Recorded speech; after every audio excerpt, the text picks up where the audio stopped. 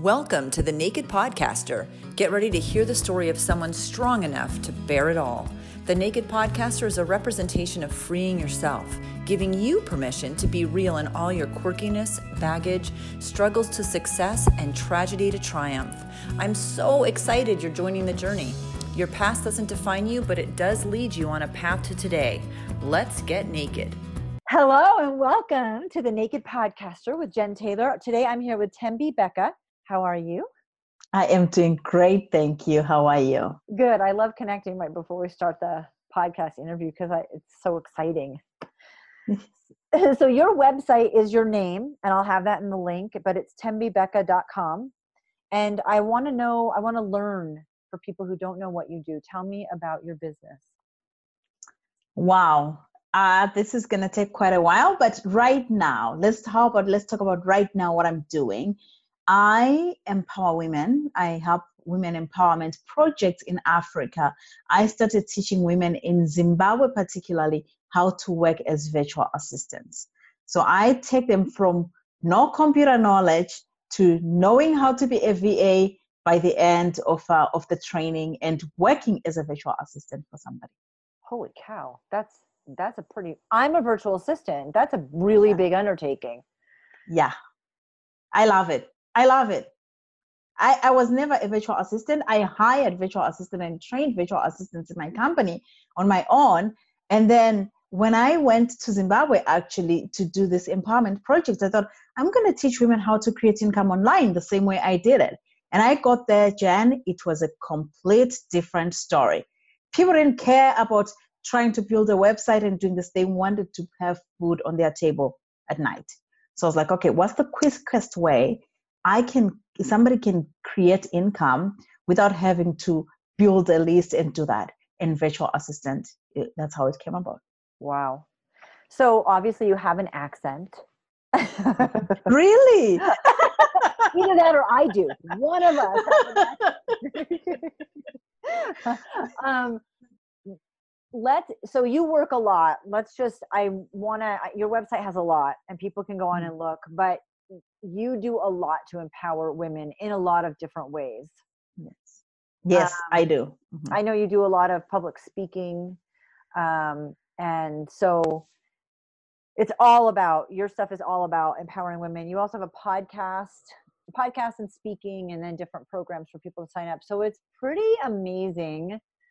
You even have a link that says African Safari. So that's on my bucket list. I don't know if that's what it's about, but you're very passionate about that. So I want to go back and tell me when you were born, where you were born, where you're from, and kind of the story that led you to today.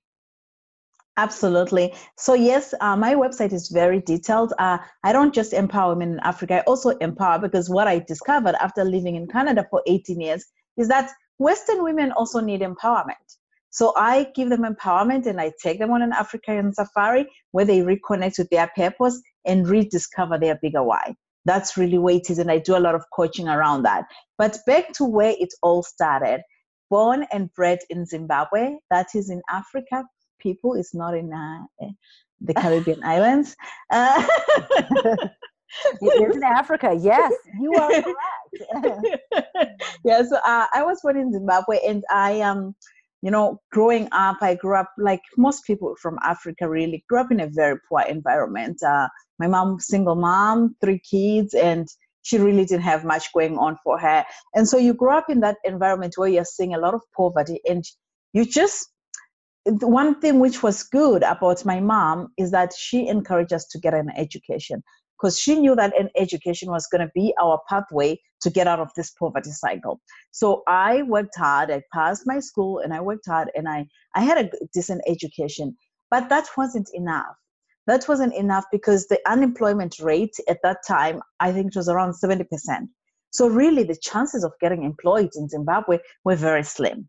And then you are a woman. It is a very patriarchal society. Men are still in control of a lot of things compared to most places. So it was so hard to get a job. Eventually got a job, eventually got married. And then during that whole process, I discovered when I was 5 months pregnant that my husband at that time had 2 other wives and 5 children. So I was wife number 3. Oh my gosh. Wait. Oh my gosh. So that's So not illegal.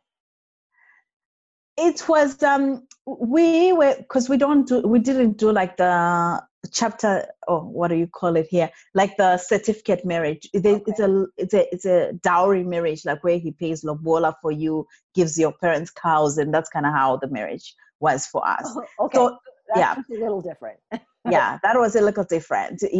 We could have done the other way, but he would have still been married, culturally married to his other 2 wives. But during that time, also something interesting happened. I decided that I was going to leave. I decided that I wasn't happy in this. I tried to stick around for a little bit, and the reason why I was sticking around, Jen, is because I had nothing else going for me. And so I went to my mom and I told them, like, this is not working. I have to leave. And my mom's like, if you leave, who's going to take care of you? And it was like, okay, maybe I need to stick around for a little bit.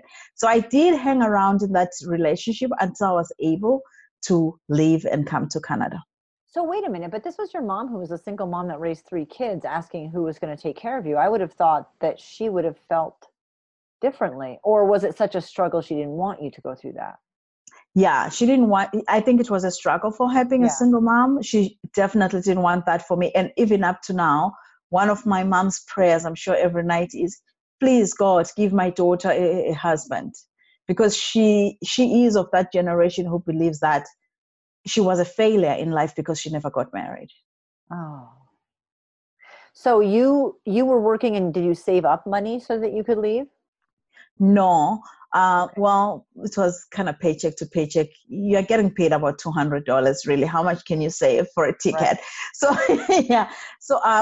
So I came here as a refugee. I came to Canada as a refugee. There was a refugee program, and actually the way it worked out is that I did have a little bit of money, not a lot, but a little bit of money. And because my ex was my husband at that time, he also helped me. He had a lot of money. He also helped me, and I asked for the money in a different way. I'm not going to disclose how that went, but definitely it wasn't for a ticket to Canada.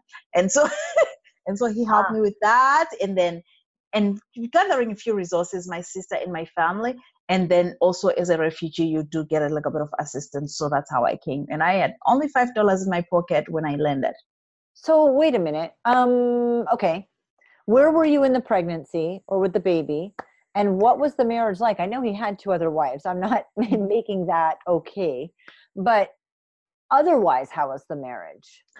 Okay. So how it ended up happening is that I ended up staying with my parents, my mom, even though I was married, because, I ended up staying with my mom and being taken care of by my husband while I was staying with my mom. So there was that portion. So it was a marriage, but you're still staying with your mom. So it's not like a marriage where you're staying with your husband.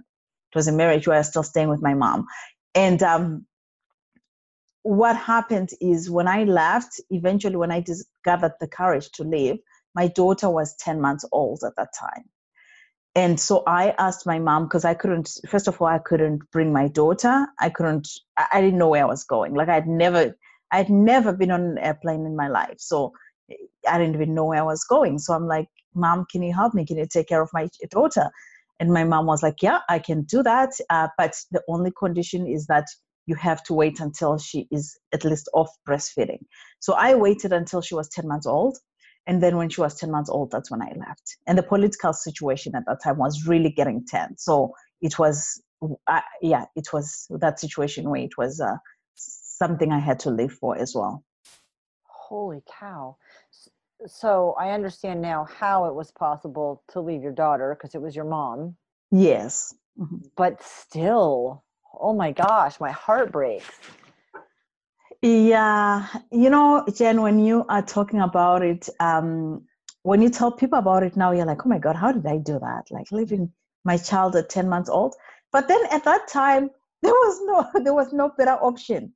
No, like it was either that or either I stay in this marriage and eventually, hopefully, some miracle happens and, whatever happens, happens. But it was that situation where, you know what, I have to go and I have to leave, and I have to leave for my daughter so that she has a better future, because I don't want her to be in the same situation.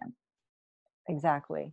And your husband didn't know you were leaving. So you didn't know where, and you didn't even know where you were going. It was just a refugee program. You got on a plane and you were going to land somewhere. I knew I was coming to Canada. Okay. So you knew that. I knew I was coming to Canada, and I had an option. It's not like I didn't have an option in the choice. I had an option, and I remember the person who was helping me with this said you could either go to Canada via France or via Egypt. And I had never been to France before, and I had read somewhere that France is very romantic and Paris is beautiful. And I was like, I'm going to go via France. Because in my mind, I thought I'm going to get off Paris and I'm just going to go see the Eiffel Tower and fall in love and then hop on back onto the plane.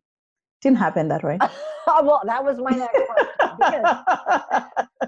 I know you landed in Canada, so that's a very romantic note, really romantic. How old were you at this time? 22. Oh, so young. Yeah, I was a baby, yeah. So you land in Canada, and take me through that, because that's not a similar culture at all. Yeah, that was hard. I landed in Canada, and they knew, because Zimbabwe was going through a difficult political turmoil. So everybody who was landing basically was coming as a refugee. So they had this refugee program where they put you through, you stayed at the YMCA for 30 days before they put you in the community and kind of helped you get a job and all that stuff. So that's really was that. There was a lot of, and the thing is, I landed, because I went through France, I landed in Montreal for some reason. Didn't know that Montreal was French. Didn't speak any French word. So there was definitely the cultural shock of the language, the cultural shock of the weather. I landed December 1st.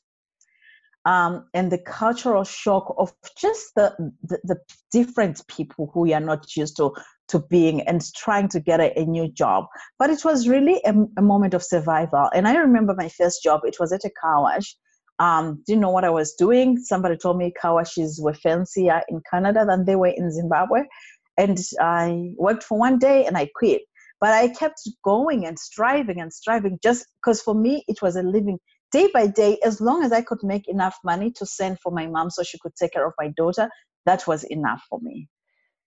I'm from New England in Vermont, and so we would drive to Montreal. Montreal is like a different country, even in Canada. And so I have culture shock when I go. You're laughing because you know it's true.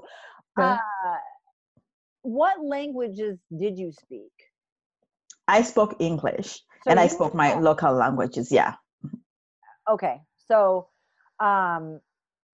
yeah, I cannot even imagine showing up in Montreal in December. Also, what was it like? Because I don't know what your house looked like in Zimbabwe and your living situation. Mm-hmm. I know that there's a lot of poverty there, but weren't the streets different, and the way people lived? And what was it like to go into a grocery store?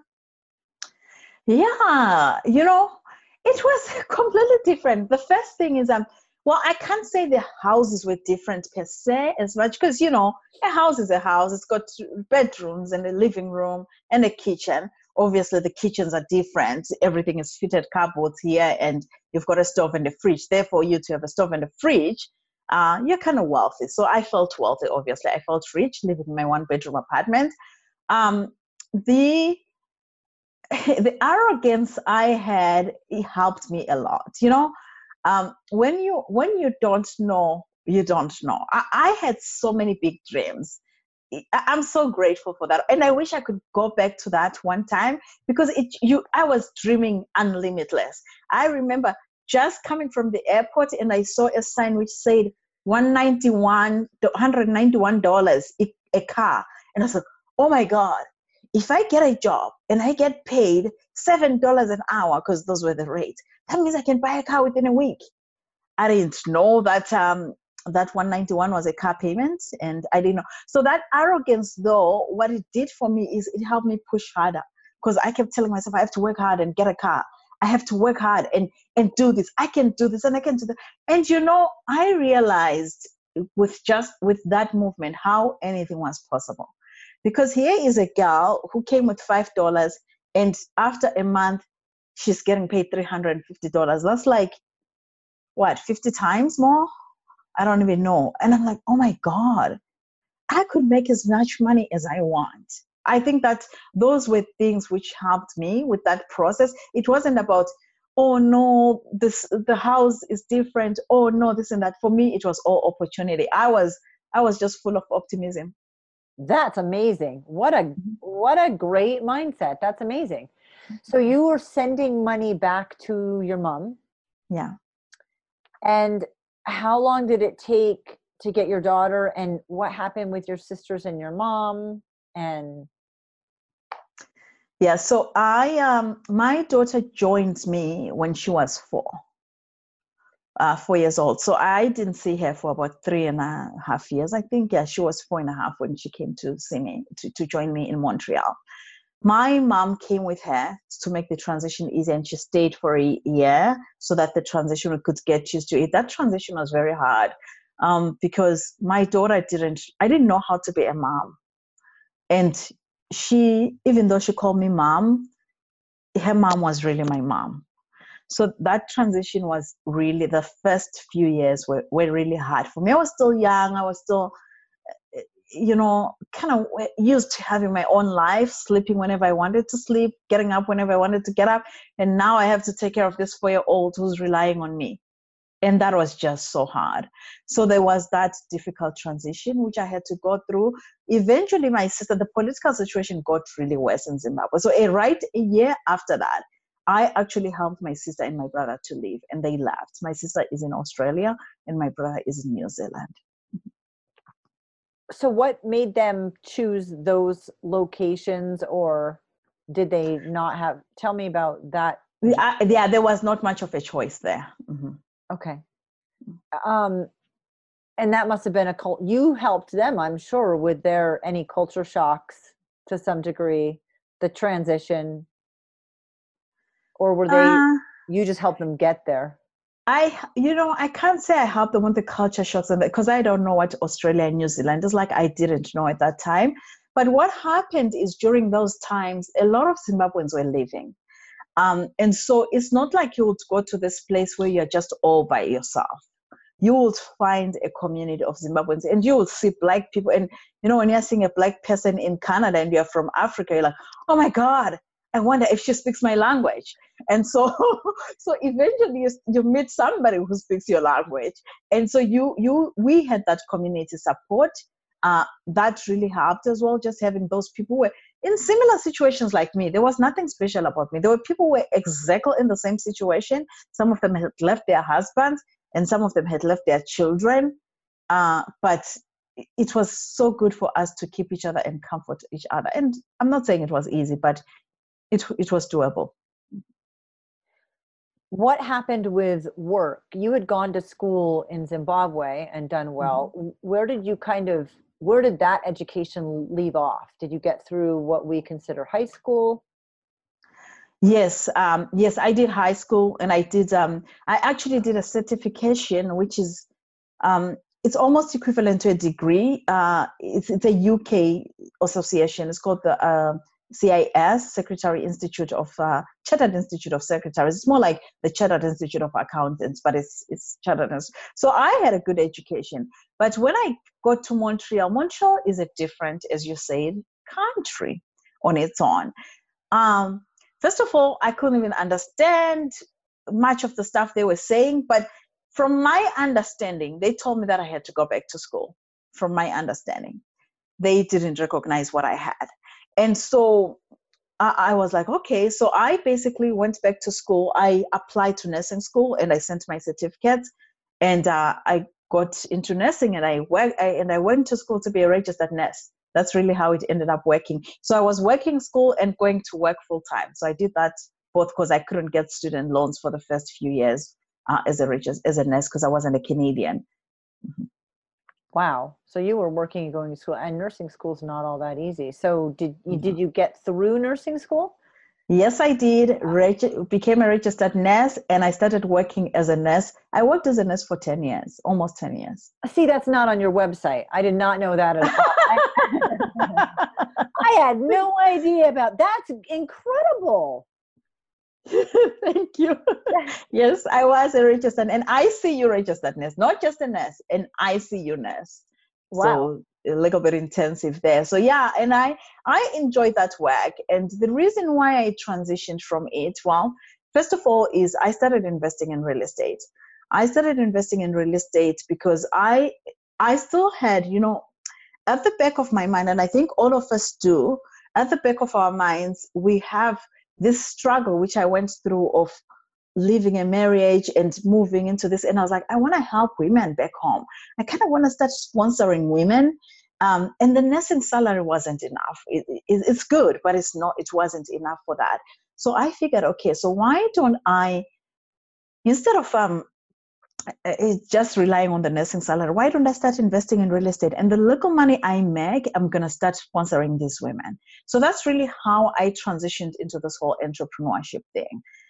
So I started investing in real estate, and that really went well. But the money with real estate, you don't get money right away. You only get money when you sell a property. Usually it's just little bits of money. It wasn't enough to sponsor people. And I kept trying to find ways to do it and sending a little bit of money, helping back home here and there, but it just wasn't enough. And then eventually I had really gone from real estate, and I invested, and I had been able to quit my nursing job just with real estate. But then I got to a point where I was feeling this emptiness, this void. And I'm like, I don't know what to do. I'm like, yeah, I'm successful in real estate. I've quit my job. I live in this beautiful city now, kind of retired, semi-retired. What do I do next? And I was drawn back to real estate, and I started listening to trainings. And one of the trainings which came through was somebody who said, if you have the ability to make more money and change the world and you're not doing it, you're selfish. And I was like, holy macaroni. I needed to hear that. I needed to hear that because I was like, I need to make more money. I need to help those women in Africa. And I decided, what can I do? And the universe just always works together and just brings you to the right place. And came across online marketing. I was like, I guess I can teach them how to invest in real estate online. And that's really how I started this whole online thing. So I was starting to teach women in Africa how to invest in real estate. And it turns out 90% of my audience, actually almost 100% of my audience, were men. I was like, hold on a second. That's really not why I started. And I'm trying to get women. Then I realized they are not there yet. They are not at the investing level yet. And then I just continued doing the coaching for investing in real estate. Most of my clients ended up coming from North America and Canada. And then after that, I was like, you know what? This is it. I had another epiphany. That epiphany happened when I went to Zimbabwe, visited Zimbabwe again. And I got there and I realized the situation I left about 15 years ago at that time is still the same. It hasn't changed. You go back, you're thinking, things have changed. Things have really stabilized. I mean, it's 15 years. Civilization has probably kicked in. And then you get in there, you're like, oh my God, women are still stuck in abusive relationships because of money. Some women are still trading their bodies just to create income. And some men are pimping their wives for money. And that was hard for me. That was so hard for me to see that. And I remember my daughter had a conversation with one of her friends, and my daughter, being brought up in Canada, asked the friend and said, why doesn't your mom just leave? And this little girl said, she can't. My dad is the one who takes care of him. And then I thought to myself, this is still happening. This is still happening. And at that time, I realized how I had left my passion, how I'd left my purpose, how I'd left my big why, and just pursued and been drawn into the money cycle and forgotten why really I even started all this. And that's when I just stopped. I dropped everything, stopped teaching real estate, I was well known in the real estate industry, counseled that, told my audience, it was very hard, told my audience that effectively I'm going to start working with women and helping women and empowering women. And so that's really how I came about this. How old was your daughter at the time that you guys went to Africa and you made that change? Oh, it's just recently. She was 16. Okay. And you have stayed in Montreal? No, I moved from Montreal a long time ago. I couldn't stand the winters and I couldn't. Okay, so you want to hear the story how I moved to Montreal? I went to, because I graduated as a nurse, and then I got a job. 2 weeks into the job, I quit with no money, nothing else. What happened with that is I went to work, and my patient will tell me, I speak English, but because this is Quebec, I am not going to speak English. I'm just going to speak in French. And I didn't understand because the French in Quebec is deep.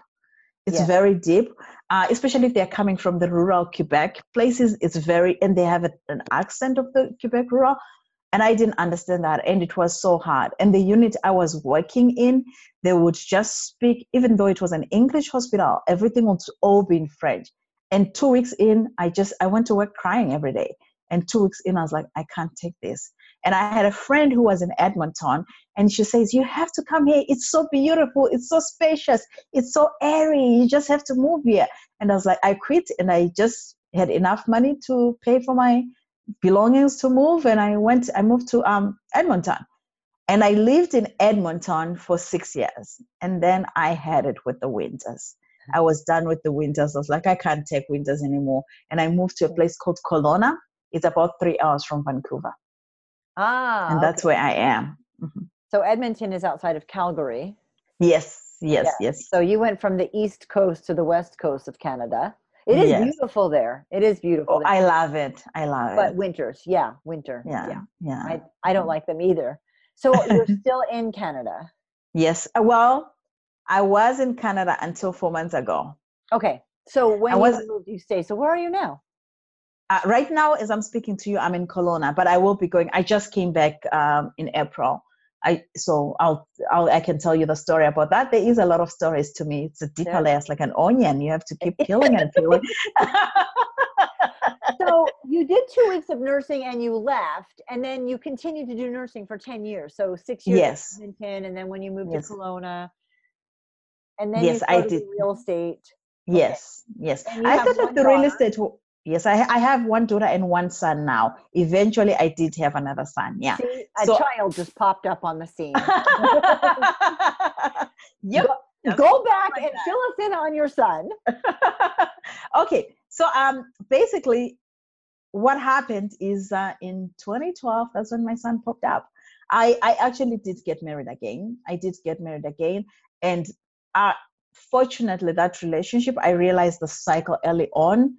That this wasn't what I wanted and this wasn't what I needed, and I just left it right away. So it wasn't a relationship I wanted to be in. And by the time I left, I was already pregnant, and so kind of that's how it goes for me. That's how it works. Yep. That's how it works for me. Get pregnant, and then you leave. Yeah. So it's a one-stop shop. One-stop shop. Yeah. So do you have communication with either of the dads? I do have communication with my first husband. I did too, because I never knew my father until I didn't meet my dad until I was 20. So I didn't want that to happen for my kids, for my daughter especially. And I really worked hard to create and build that relationship up until I felt like, okay, I think I've done my part. So there is definitely, it's not like there's bad blood in between us, despite everything that happened.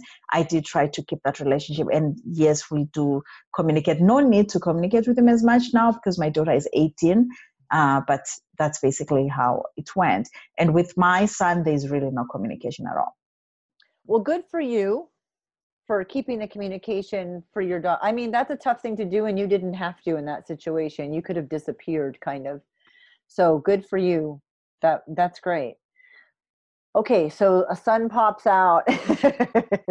Sun pops out. Uh-huh. Okay, we got past that. Um, and then let's see. I'm trying to. You've dropped a lot of bombs, so let me figure out. You let's go to where the real estate. You went to Zimbabwe and you just were done. You ended real estate. What was that like for your life? Because you're living a lifestyle wherever you are. Yeah. It was well, I had bought some properties, real estate properties. So I had that income coming in.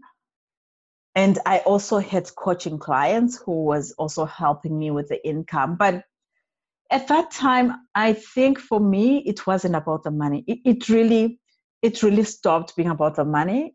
It was about just being fulfilled about what I was doing. Because I was at the stage where I'm like, you know what? I can't, if I have to talk to one more, this is what happened. I actually did launch another program for real estate to say, maybe I need to change the program. Maybe if I change the program, it's going to be better. And that program, I only had one sale. And I knew that I wasn't aligned with it. I knew I was like, there's no alignment in this. I have lost alignment in this. I need to move on. And I basically refunded the person her money. And I said, I'm not doing real estate anymore. I am done with real estate. So financially, it was tough because you have this income which has been coming on. All of a sudden now you don't have as much income. And the real estate market in Alberta, which is where I invested heavily, is very soft. So it's not like you can just sell a house like that and get more money out. It was a little bit hard. So there was a definite transition. But as I said, I was willing to take the risk. I was like, I don't care what it takes. I'm just done. I just have to do what I am called to do. I would think growing up in Zimbabwe and showing up in Canada in a French speaking community with $5 to your name, this was probably not that difficult. But we do get used to life, and you do have kids, and just stopping everything, people say, I quit my corporate job and I did this 100%. And that's very difficult for most of us to do. Yeah, I think it is. But you know what? You just said something very interesting there. When you have come to a country with $5 in your pocket and you didn't know where you were going, the question I always ask myself, and that's the same question I always ask my coaches students, what's the worst that could happen? Really? What's the worst that could happen? I have a credit card. I didn't have that when I got here. And investments and investments and what's the worst that could happen? It's different. So let's dive into the birth of your business. The birth of my business. So so this is after 2 years, after going to Zimbabwe and realizing that, I just need to change and start helping these women. One thing which I also started noticing more and becoming aware is that a lot of, and I'm going to use the word Western, please don't take it wrong to the audience, but I mean North American, European, you know what I mean. Yes. So a lot of Western women were also going through the same struggles. I actually took a friend to Zimbabwe after the year after, and I took her on a trip. And she was going through a very difficult situation at that time. And she came back, she's like, oh my God, that changed me. That trip has just given me a different perspective. And I had seen that with myself. Like I had lost it. Like I just didn't have that connection and that passion. So that's really how I was like, maybe I need to start helping women reconnect to their bigger purpose and reconnect to their why. And that's how the safari trip started. I started taking women on African safari missions. It's called the Rediscover Your Lioness Within trip, where we go for 10 to 12 days, depending on which trip you take.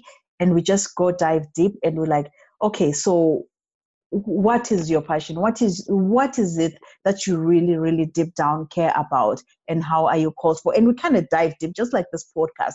We really go naked on people's on people's bigger purpose and do that. So we do those trips. So because of those trips, after those trips, people wanted to continue. And so I started a coaching program with them. It's more like a mastermind where I meet them once a month and we just continue the relationship and we just continue talking and saying, okay, so what's next and all that stuff. So that's really how how that business was born and bred. And I still knew that I needed to impact women in Zimbabwe. I still knew that, but I wasn't sure how. So I thought of an idea. I was like, okay, what about if I move back? Because Zimbabwe is really hard to do things virtually. It's easier when you are there in person. So I was like, you know what? 4 months ago, I just picked up my stuff and I'm like, I'm moving to Zimbabwe. And I moved to Zimbabwe, and the 4 months where it was actually December, I came back in April here in Canada. Hardest 4 months of my life. Tell me. Talk about adjusting to a new life and a new culture. Okay, first of all, I got there and people were so hopeless, dire straits, so hopeless. And then not only are people hopeless, people are just there's a huge scarcity mindset. Huge scarcity mindset. People have lived in lack for so long, they don't believe they can ever have abundance. And I'm not saying that's everybody, but that's what I saw and that's what I felt. And I got there. The first few weeks I was there, there was some political rioting. The government shut the internet down. My business is online and I couldn't have access to internet. And my car got stoned because I was going to the city. I didn't know that the rioting affected some of us, thought it was for other people. My car got stoned and it was just so difficult, so difficult. Basically, where I was living, the water would go away because there's water rationing every Sunday and it would come back every Wednesday, every single week. That's And really hard to imagine. it was so hard. It was so hard. I cannot describe. It will be so hard to describe the 4 months of me living in Zimbabwe to anybody. Like the first 2 months, I think I used to cry every day. I used to cry every day. Like I was like, this was a bad decision. Why did I do this? I'm going to go back to Canada. This was horrible. And then I started training my women. And then you start hearing their stories. You start hearing their backgrounds. You start hearing how these women sacrificed. My training program, I charged them because I believe people should invest in their education. And they paid $100. And you're listening to their story and they're earning less than $100 a month. And then that turned around for me. And it was still hard, but it was a positive hard of gratitude, to just being grateful to say, at least I got fuel today to drive my car. This lady walked 10 kilometers just to get to this class. So it turned into that kind of gratitude. I came back very beaten down and very tired because I felt like I just needed to come and take a break and go back. I will be going back. Zimbabwe is my home and these women need me. I am not giving up on them and I need them.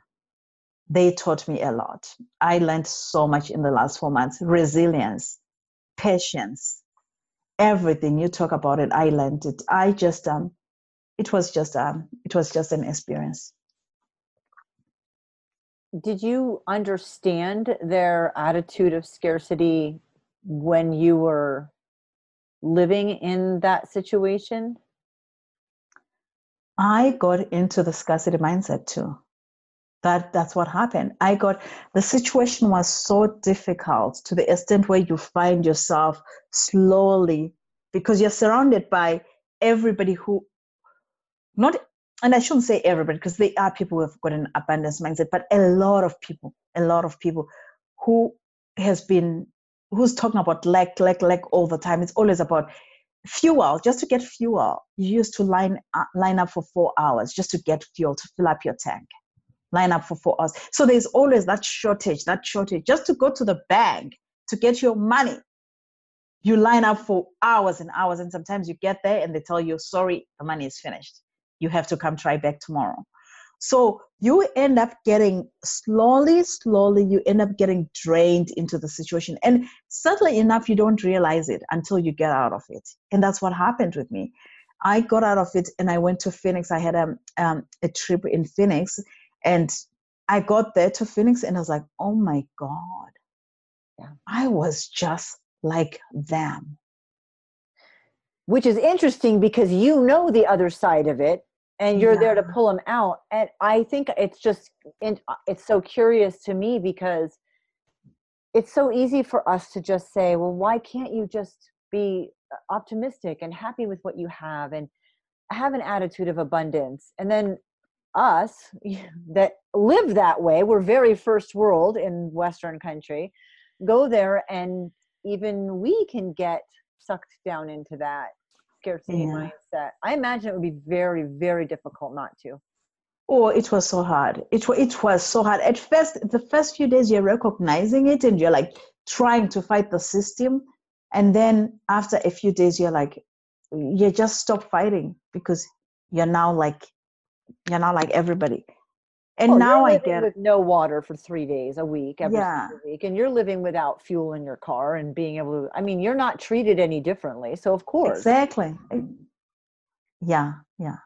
How many women took the class, and how did you focus? Because like you said, the men they're all ready to sign up to make more money and go online. It's a very patriarchal. So how did you even tap into the woman? That it must have been so hard to even get your hopes up that me as a woman, I could do your course and make a difference. It would be difficult. Yeah, there was a lot of mindset work.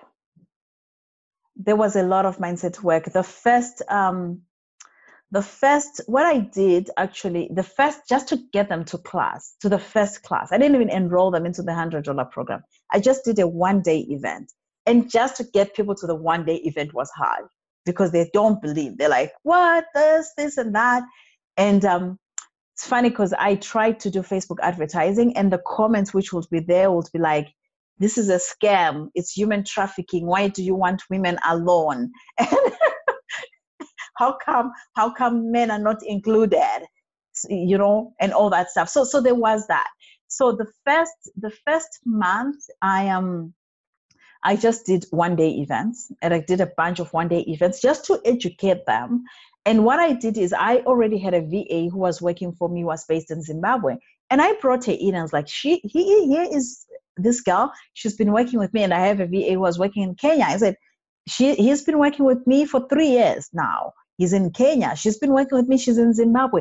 You guys can do it. And I just worked so hard on that 1-day event to just sell them and enroll them into believing themselves. And then we did the 4-week intensive program.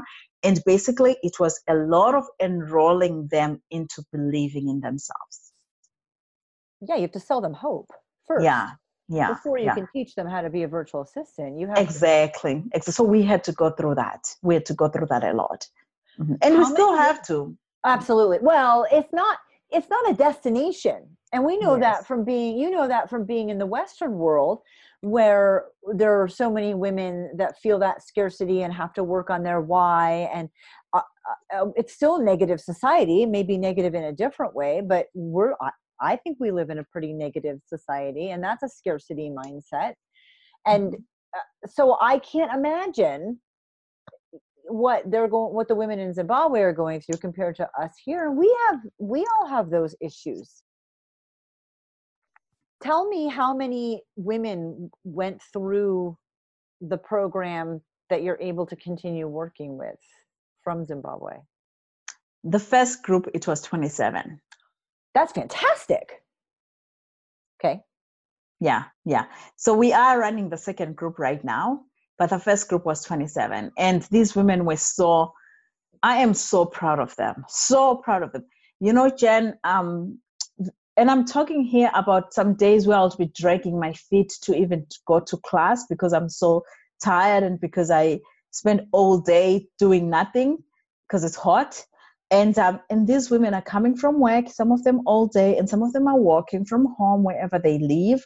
And they came to class every single day. Not miss a class.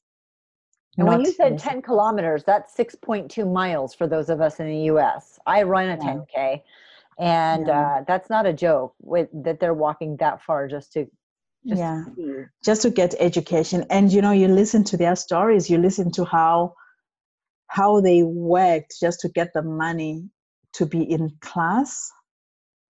And I'm so proud of them. I'm so proud of them. How many came through on the second group? This group we had 32, but we've had one drop out due to a family emergency, so we're 31. That's really incredible. I know it was a lot of work, but that's really incredible. That's a lot of change. Yeah, that is step by step, bit by bit. And we're going to continue doing this and just teaching them and helping them get jobs out there and just because the salary they get, even though it's not a lot compared to a VA in the United States or anywhere else, goes a long way from somebody who was making $100 a month. It goes a long way for them. How are you connecting the women in the U.S. that are going on the African safari and the situation in Zimbabwe? Is there a connection with that, or are they completely different things? There is. So usually when we go to this African safari, one of the things we do is we do meet some of the local women. We meet the local women, they share their stories and they share their struggles and how they overcome those struggles with our African safari clients. And our African safari clients then realize that, I guess I shouldn't complain about my air conditioning not working. No offense. No offense to that. Very first world. We're very first world. It is. And I love my first world luxuries and I do not want to go out. Yes.